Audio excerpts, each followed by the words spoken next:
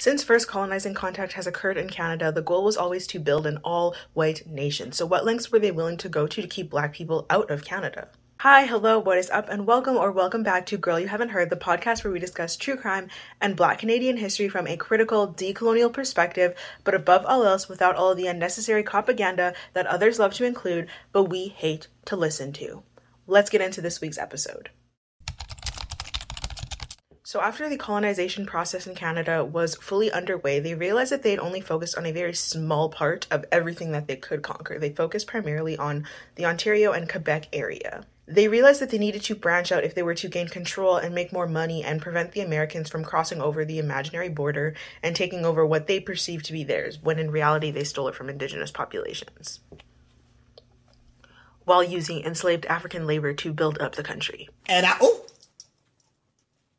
During the late 19th century and the early 20th century, Canadian officials did everything that they could to discourage Black people from coming to Canada. They did not want them at all. But they did everything to encourage white Americans from just hopping over that imaginary border that they didn't want them to cross prior. They initiated their American campaign to encourage white folks to come and start a new and miraculous life that would be so much better than the one that they had in America. Liza Minnelli, lies. This notion that Canada is so much better than America is not fact at all. It's rooted in age-old Canadian propaganda that was implemented to make Canada look more desirable to build up the colonization efforts.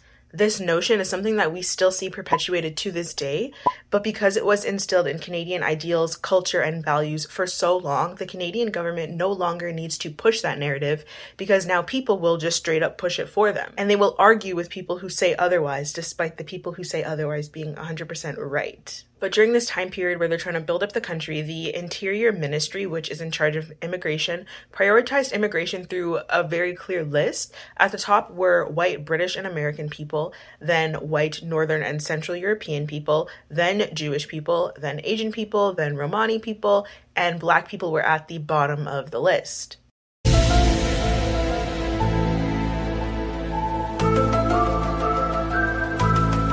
This list, arguably, to this day, still influences the way that Canadian immigration occurs. The idea that they wanted to create an all-white nation was definitely put forth by the Canadian government, but was 100% backed up by the Canadian people. The government was advertising free land, but at their will, they would make people pay $10 per acre of land per the Dominions Land Policy or Dominions Land Act, which is a federal law that came into place on April 14th, 1872. It basically just opened up the floodgates for further colonization of the western part of the stolen land of Canada to occur.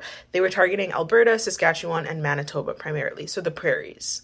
From 1870 to 1930, this law was in effect, and over 625,000 land patents were issued throughout this time frame. It's not clear how many of these patents were issued to Black folks coming from America or those who were previously enslaved in Canada. Despite not wanting Black people to come to Canada like at all throughout this time period, the Canadian government placed ads in every single newspaper in Oklahoma specifically. And so the ads were published in Black newspapers as well. Bam! The Canadian government had contracted out a company to manage the distribution of the ads, so it's very likely they thought that the company would be just as racist and prejudicial as they were, and they would have been mindful and considerate enough to not place ads and information where Black people could access it. But obviously that didn't happen. The urgency in which the Canadian government said that they wanted people might have caused the agency who was in charge of distribution to overlook that Black folks were kind of supposed to be skipped, or they just really didn't care that much. The number of Black folks who left America and came to Canada from 1905 to 1912 is well over 2,000, but the exact number is not known because they didn't want them here, so they were not trying to keep up accurate information or accurate records about them literally at all. Majority of the folks leaving America were from the Oklahoma area. They were freed slaves and descendants of former slaves who were looking for a place to relocate after Oklahoma officially became an American state. It was previously two separate territories, Oklahoma and Indian Country. But after the merger, the rights and freedoms that many had while they were under Indigenous law and Indigenous governance were completely removed. This allowed Black people to be persecuted and hunted with intensity. After slavery was abolished in America in 1865, many of the states and the people in general just were not fond of it. They wanted it back. It was so desperately a part of their culture. They believed, and many still believe to this day, which is just untrue, that white people are superior and black people needed to be kept in line, so they were inferior. Since nothing was done to address this formally, the racism and violence just continued after enslavement ended. Since these states and these states' people were unable to legally support slavery anymore, they just did everything else legally and illegally to ostracize, demonize, and brutalize black people. Oklahoma officially joined the United States in 1907. As a result, they were able to pass whatever laws that they wanted while continuing to trample on the rights of black folks. Rights that black folks were supposed to be given the minute that Oklahoma became an official state. Most of their discriminatory laws were legally outlining segregation. They also blocked black Americans from the right to vote, and they tried to prevent them from holding office or being a politician. Laws were not created to legalize lynching or murderings of black people because that would have prevented them from being able to officially join the United States if they outright had a law that said that, but it doesn't mean that they did anything to stop it, and it doesn't mean that they weren't encouraging it behind the scenes. They would often turn the other way when these murders would happen, and officials would often participate, they would be there, or they would encourage others to carry them out on behalf of the people.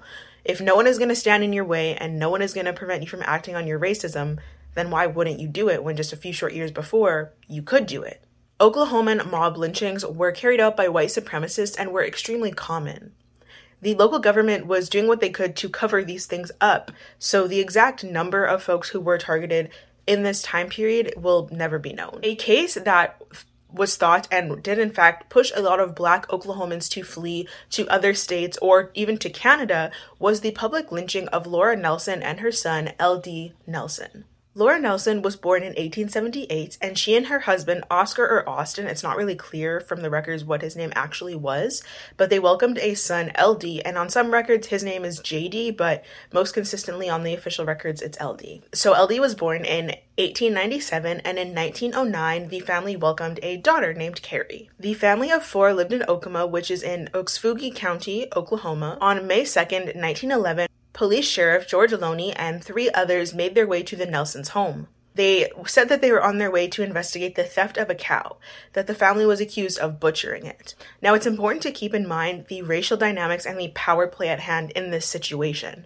A group of white men, of whom one of the men is of ultimate authority, strolling up to a black family's house, accusing them of theft in a time where white people were getting away with accusing black people for literally looking at them wrong, and they would be sentenced to death. The actual events of what happened next were unclear at this point, but the police and the white men's account of what happened was that George was searching the cabin, and then LD just walked up, shot him in the leg, and then George bled to death.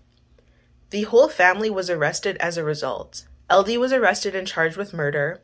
Laura was accused of grabbing the gun before LD, so she was also charged with murder, and she was forced to take her 2-year-old daughter, Carrie, to jail with her. Laura's husband was arrested and pled guilty to larceny and was sent away to the Oklahoma State Prison in McAlester.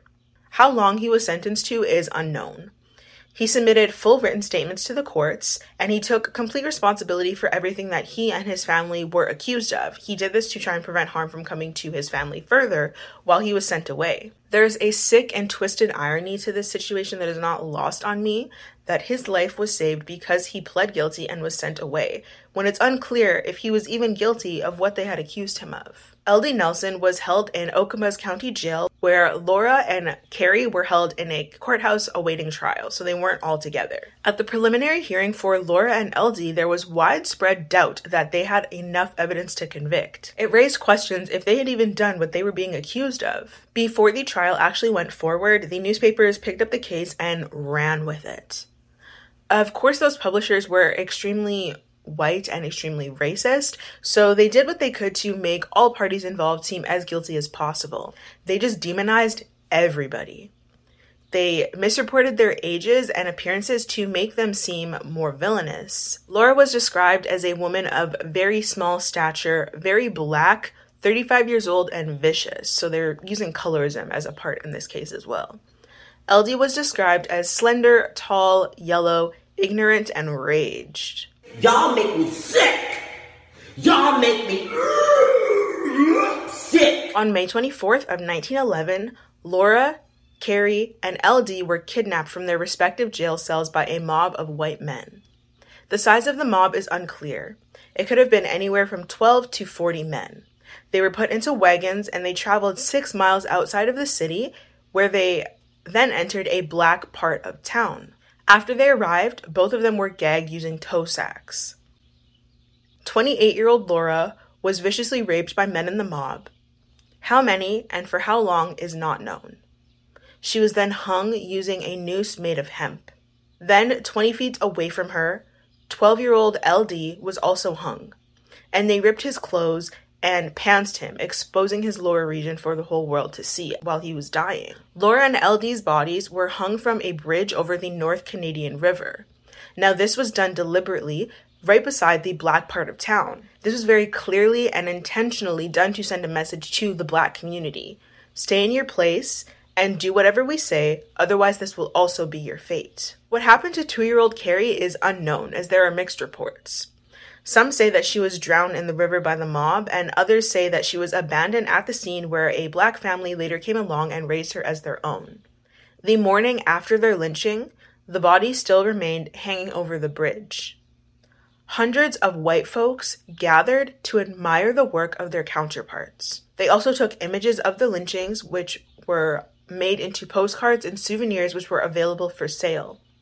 Many even paid photographers at the scene to take pictures of them posing with the brutalized bodies. This same day, a newspaper called the Okemos Ledger said that while the general sentiment is adverse to the method, it is generally thought that the Negroes got what would have been due to them. Basically saying that they got what they deserved, so the public shouldn't be upset. Only after they were lynched, the truth came out. LD had shot the sheriff because the sheriff wasn't searching the home. He had pulled up and was about to shoot his father for absolutely no reason. LD had done it in an act to save his father's life. No one really cared about the Nelsons. To them it was as simple as a couple less black people to worry about, so no one was too upset by it, nor should anyone else be upset by it. No one was formally charged with their deaths. Even though everyone knew what happened, they knew who was behind it and they knew who was responsible. The judge for the Okemos district did put together a grand jury to investigate the circumstances surrounding the Nelsons' deaths, but this ended up being fruitless as the killers were never formally identified. But it was thought that this was only done to appease the part of the public that was outraged, the very small part. The judge presiding over the case instructed the all-white jury to keep in mind that as members of a superior race and greater intelligence, it was their job to protect this weaker race. What did he say? Between 1888 and 1968, at least 3,500 black people were lynched in America, with at least 73% of those murders happening in southern states. I very much believe that the number of people who were actually targeted is much higher. Lynchings like this and other acts of more overt or even subtle violence is what pushed a lot of black folks in America to figure out how they could flee and where they could flee to, and they saw Canada as an option. The Canadian government was determined to shut that down and make sure that the black Oklahomans remained where they were definitely going to be targeted. The Immigration Act of 1910 gave the Canadian government basically complete power, more power than they had ever had, to control, micromanage, and dictate who could enter the country and who they could deport. This gave the government the ability to make rules which banned immigrants belonging to any race which were deemed unsuited to the requirements or climate of Canada. What the hell is even that? A part of this act straight up says, the governor in council may by proclamation or order, whenever he deems it necessary, prohibit for a stated period or permanently the landing in Canada or the landing at any specified port of entry in Canada, immigrants belonging to any race deemed unsuited to the climate or requirements of Canada, or of immigrants of any specified class, occupation, or character. The Immigration Act remained more or less the same until about 1952, in which a new Immigration Act was passed for the first time in 42 years, but it was very much still discriminatory when it came to race, ethnicity, and or occupation. In 1911, the Liberal Party of Canada was in power and they were led by Wilfrid Laurier. The Minister of the Interior was Frank Oliver, who was also a member of Parliament for Edmonton. Frank was a racist menace, to put it simply, and he recommended that an order in council be created to ban any immigrant belonging to the Negro race. So basically, no black people anywhere. Ooh. I do not like this guy. He wanted this law to be passed specifically because he saw that a black family had recently arrived in his area of Edmonton. He was completely aggravated by their presence, and he wanted to know who had let them in and how they had passed the medical inspections at the border. He got mad at the agents who let them in. He actually went and found them and got into a tussle with them about it. On January 5th, 1911, he sent a letter to border agents who had let black people in stating that they were to take action and figure out ways to deport any black people who had entered. They told them to call the city health officers if they didn't think these people met the physical qualifications, which obviously they did meet the qualifications because they were let in, but he wanted them to find a reason. And so he basically told them, just call this number, let them know where they're at, and just tell them that they don't meet the qualifications and they'll be out of here. Liar! On the 14th of March in 1911, the Secretary of the Department of the Interior wrote to the Deputy Minister of the Department saying that if we are to prevent a large influx of these people during the next 6 months, some steps will have to be taken at once. On April 3rd, 1911, William Thorburn, the Conservative member for the Ontario riding of Lanark North, asked the Minister of the Interior whether they were prepared to stop more black people from coming and to preserve for the Sons of Canada the lands they proposed to give to the niggers. So basically just saying that in order to keep things good for the white people of Canada, they need to stop letting black people in and stop trying to give black people what white people rightfully deserve. Meanwhile, the white people didn't deserve shit because they had stolen it. Disgusting. The opinions of Musty Frank and his musty constituents allowed him to recommend the proposed ban on black immigration to Canada as soon as May of 1911. The purpose of this proposal was to prevent black people from entering Canada. They wanted to create an all-white nation. They did not want more black people. Hell, they didn't even want the black people that they had at this time. They framed it as if they were doing this for the benefit of black people. There you go. In order to maintain Canada's pure and innocent image. Canada is framed as this safe haven who's always looking out for everyone and is never responsible for causing harm. And yet that couldn't be further from the truth. Bruce Shepard calls this Canada's campaign of diplomatic racism. Canada is just America Junior, two sides of the same coin. The government and their supporters wanted the law to ban black people from entering for a year with the option to extend it for however long they wanted, whenever they wanted. The legislation reads, "For a period of 1 year from and after the date hereof the landing in Canada shall be, and the same is prohibited of any immigrants belonging to the Negro race which is deemed unsuitable to the climate and requirements of Canada." Order in Council PC 1911-1324, also known as the proposed ban on black immigration, was approved on August 12, 1911. Electric chair. So it was approved and it was on its way to becoming law, but the government was really afraid of messing up their working relationship with America, and they didn't want to ban black people from entering Canada because America knew that black people from America were fleeing to Canada. So they did not officially invoke the order or include it in the Immigration Act. They wanted to do that, but they also wanted to maintain their good image. On October 5th, 1911, the cabinet completely repealed the order, stating that Frank had not been present when it was considered and approved. Why you always lying? This was a straight-up lie, because Frank was the first to support it and recommend passing it into becoming Canadian law. It's also very strange for them to choose to protect him and his image in this situation. Even though the law was never passed, it was made clear that black people were not welcomed or wanted. When comparing the immigration policies that were put onto black people during this time frame to non-black people like Ukrainian or German people, for example, the racism and discrimination is even more clear. Between 1891 and 1914, 170,000 Ukrainian immigrants were welcomed into Canada. By 1911, 152,000 German immigrants lived in Canada. And yet, a couple thousand black people made the journey over during this same time frame. They were not having it. They were not with it. That was a couple thousand too many black people. Canada had such a small black population, and yet they did absolutely everything that they could to destroy the population and try to make sure that no others could enter or would want to enter. The government also realized that they had more covert tools and methods of manipulation to halt black immigration rather than this law that we just talked about. So they didn't really need to pass it after all. Have you heard that I have a Patreon where you get early and exclusive access to all of my content, as well as other exclusive benefits? Those subscriptions start as low as $5 a month, so consider becoming a Patreon member to support me, the podcast, the work that is done over here, but more importantly, just get exclusive access to stuff that others don't. All links can be found down below. One of their main methods from dissuading Black people from coming to Canada was hiring Black people as agents. These agents would travel to southern states to basically talk Black folks out of wanting to come to Canada, paying Black people to be race traitors and spies. I'm sorry, what? I'm sorry, what? I'm sorry. What? I'm sorry, what? That's really Canada's legacy. G.W. Miller was a Black doctor from Chicago and one of the most successful agents for Canada during this time period. They initially hired him to report on Black settlements in Western Canada, as they wanted to crush them before they got any bigger. Because he did so well with this little trial run of his, they ended up giving him a much bigger task. In summer of 1911, G.W. went down to Oklahoma and was to report back daily to the Canadian government. In these reports, he would describe the Black folks that he talked to, record their names, their occupations, the size of their families, the amount of land that they owned, and the amount of livestock that they had. He would record the specific topics that they discussed. Each report would end with whether he thought that he was successful in convincing the families to not go to Canada.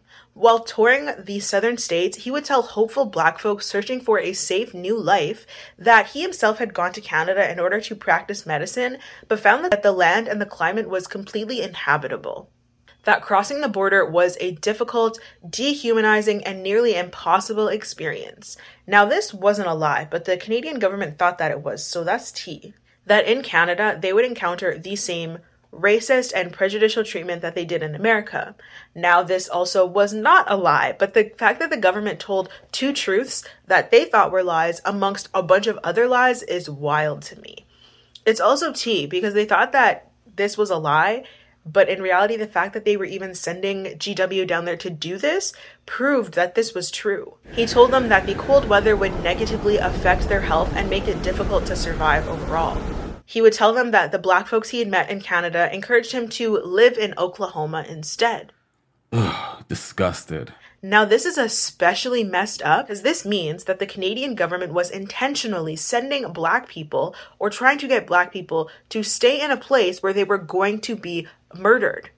They were doing this in the very year that the lynchings of the Nelsons had happened, so everyone was aware what the current state of Oklahoma was. GW reported on whether he had received support or backlash from prominent Black leaders and figures. Community leaders supported him across the board. No one really suspected him of being a snitch and a spy. These leaders then adopted his sentiments because they figured if things were worse in Canada, then they might as well just stay put.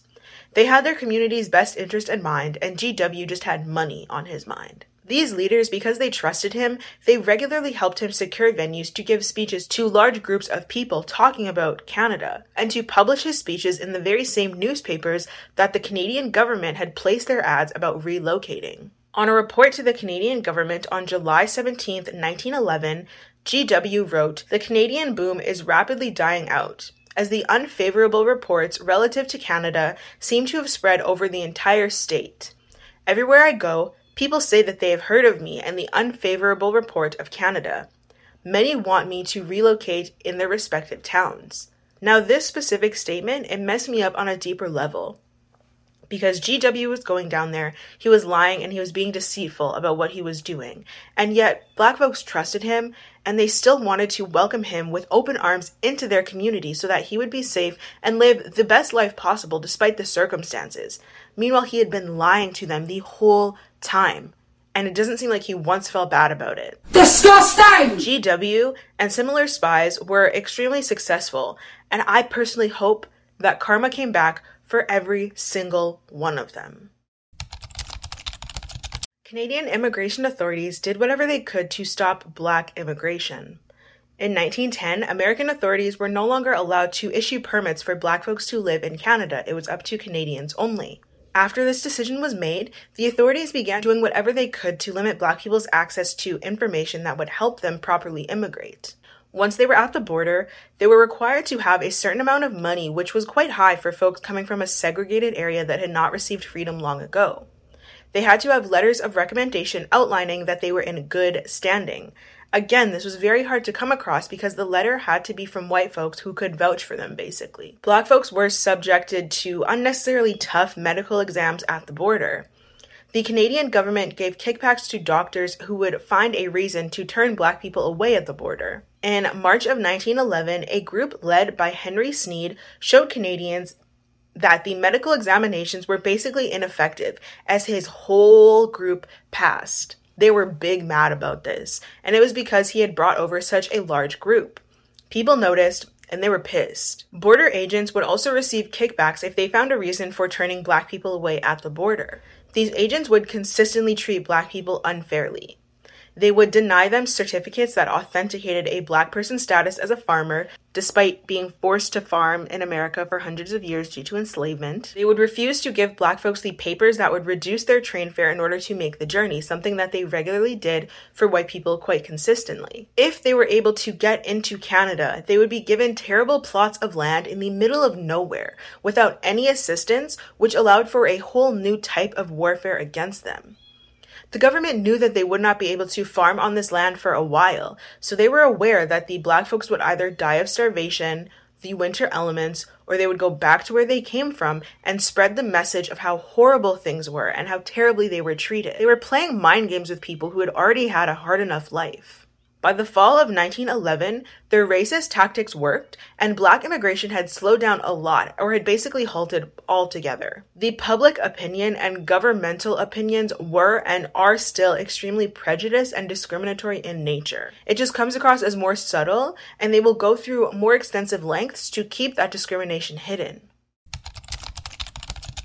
These problematic and racist immigration laws being repealed or no longer being in effect in Canada does not change the reality of Black folks trying to come to Canada to this day. Canada needs immigration, relies on immigration to keep the population up and to keep birth rates higher than the death rates, relies on immigration for the sake of the economy. Yet, they still find ways to be discriminatory, racist, and prejudicial in terms of who can enter or what jobs they can or cannot do if they are allowed to enter. Basically, old habits die hard. A prime example of this is the Temporary Foreign Worker Program, also known as the Migrant Worker Program.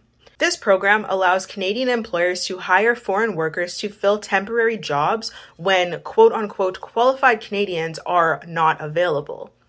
This statement in itself is sus as heck. There is not a shortage of workers, there is simply a shortage of workers who the companies can exploit at a low cost to keep their profits as high as possible. This program is supposedly regulated through the Immigration and Refugee Protections Act and the Immigration and Refugee Protection Regulations. It's administered in partnership with Immigration, Refugees, and Citizenship of Canada and Canada Border Service agencies. So, all of the agencies or groups which have historically discriminated against all minorities, but specifically Black people. Alrighty then. Those who come to Canada through this program are granted a new lower tier of immigration status. The Canadian government does not want these people staying in the country. It does not want them to have the option or the prospect of staying in the country. They just want to use them up and ship them back. Now, doesn't that sound familiar? The number of migrant workers granted these permits goes up every single year. A lot of these workers came from Jamaica or other Caribbean islands. Their immigration status is completely dependent on the corporation which brought them over and basically owns them while they're here. Canada's Auditor General Karen Hogan said herself that the Canadian government doesn't do enough to ensure workers are being protected once they are here. It's very rare for inspections or check-ins to go on. Syed Hussain, who is the executive director of Migrant Workers Alliance for Change, said in an interview with CBC that tying workers to employees is actually throwing open the doors of exploitation. He says without permanent resident status in Canada, a status that gives people rights under Canadian law that must be followed, workers will continue to be exploited in the system of temporariness. He said that what we have is a revolving door system where people are coming into the country and they're either becoming undocumented or they are being deported, they're being kicked out. He said that this has to be fixed, otherwise the country will continue to have a continuous pool of exploitable people who are being brought in, chewed like gum, and spit out when the country's done with them. People who are part of this program are consistently underpaid and overworked. Their employees go unchecked, unmonitored, and basically unpunished, allowing them to do whatever they want, whenever they want. This program makes way for legal exploitation endorsed by the Canadian government. When coming to Canada, these workers are not always informed of their rights, but when they do know their rights and they speak up for themselves or they inform others of their rights, they put their livelihood at risk.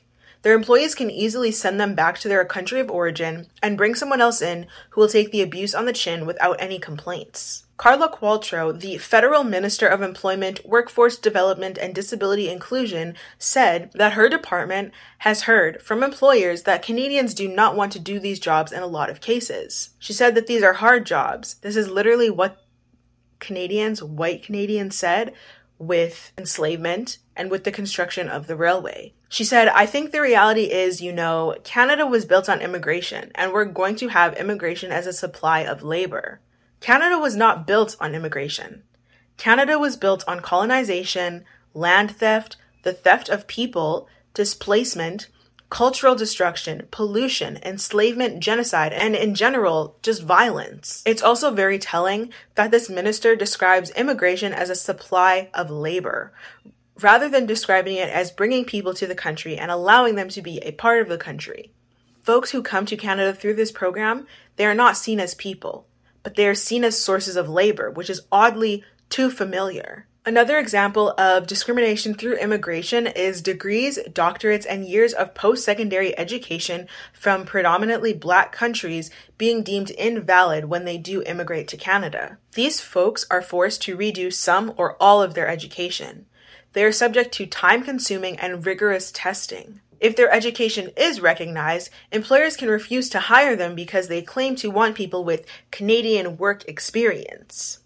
Well, just as I thought, trash. In 2017, a report was published by the University of Toronto, specifically the Munk School of Global Affairs, which said, skilled immigrants often do not succeed in getting professional or highly skilled jobs for which they are qualified. As a result, pervasive underutilization of the skills of highly educated immigrants, aka brain waste, is a serious issue in Canadian immigration. According to New Canadian Media, in Ontario alone, there are 13,000 foreign educated doctors and 6,000 foreign educated nurses who are not working in their fields. In 2016, almost 850,000 Canadians were unemployed or underemployed, with more than 60% of that number being immigrants who are in that position only because their credentials are not recognized. I cannot, ew. This is something that they claim costs the Canadian economy $17 billion a year. Instead of fixing this problem, they would rather supplement the issue with temporary foreign workers. And this is super ironic because one of the industries that is currently heavily relying on temporary foreign workers is healthcare. And yet, there are thousands and thousands of qualified people who would be willing and able to work in their fields of study if the Canadian government would just allow them. But they are not going to let this happen because they would rather keep large corporations and themselves happy with keeping labor costs down and profits up. All of this has only continued to go on because racism and discrimination is so deeply entrenched within Canadian culture, laws, and ideals. It's just as real as the sun rising every single day, and that's just undeniable at this point.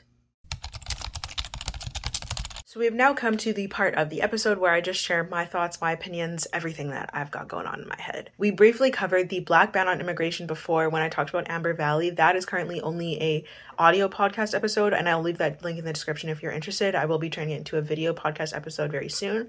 Every week when I switch between true crime and Black Canadian history, I am really unsure if I'm covering Black Canadian history or if I'm covering true crime, because the things that the Canadian government does and continues to do, they seem criminal to me. Like it's not just like, oh, this is what happened in history. It's like, this is what happened in history and this is how it's influencing current culture and current laws and current things that the government is still doing and the attitudes that Canadians still have. It's not just like, oh, this is something in the past. I think the thing that gets me the most about this one specifically is the way that the Canadian government would utilize the trust that Black communities held for one another, manipulate it, and abuse it through the use of spies like G.W. Miller And the fact that G.W. Miller was more than willing to go along with it for some pay, that's nasty. That's nasty. Oh, you nasty. And I really do hope that karma came back for him because, like I mentioned before, it's especially disgusting to have these people trust you, bring you into their community, tell you that they would make a place for you in their community where they're unsafe, where they're facing harm, and you get to go back home to live your comfortable life with your government money. Oh! Ew! Like, disgusting. There are a lot of issues with the temporary foreign workers program that I do want to dive further into, but I want to do that when talking about the deaths of Black people who have come to Canada through this program.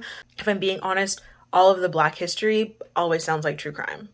If you enjoyed this episode of Girl You Haven't Heard, then consider tuning into this Black Canadian history playlist if you're watching on YouTube. And if you are just listening in, then consider listening to some of the other episodes that I have focused on Black Canadian history. Make sure to subscribe and hit that bell notification button so you are aware of every single time that I upload. And I will see you next week.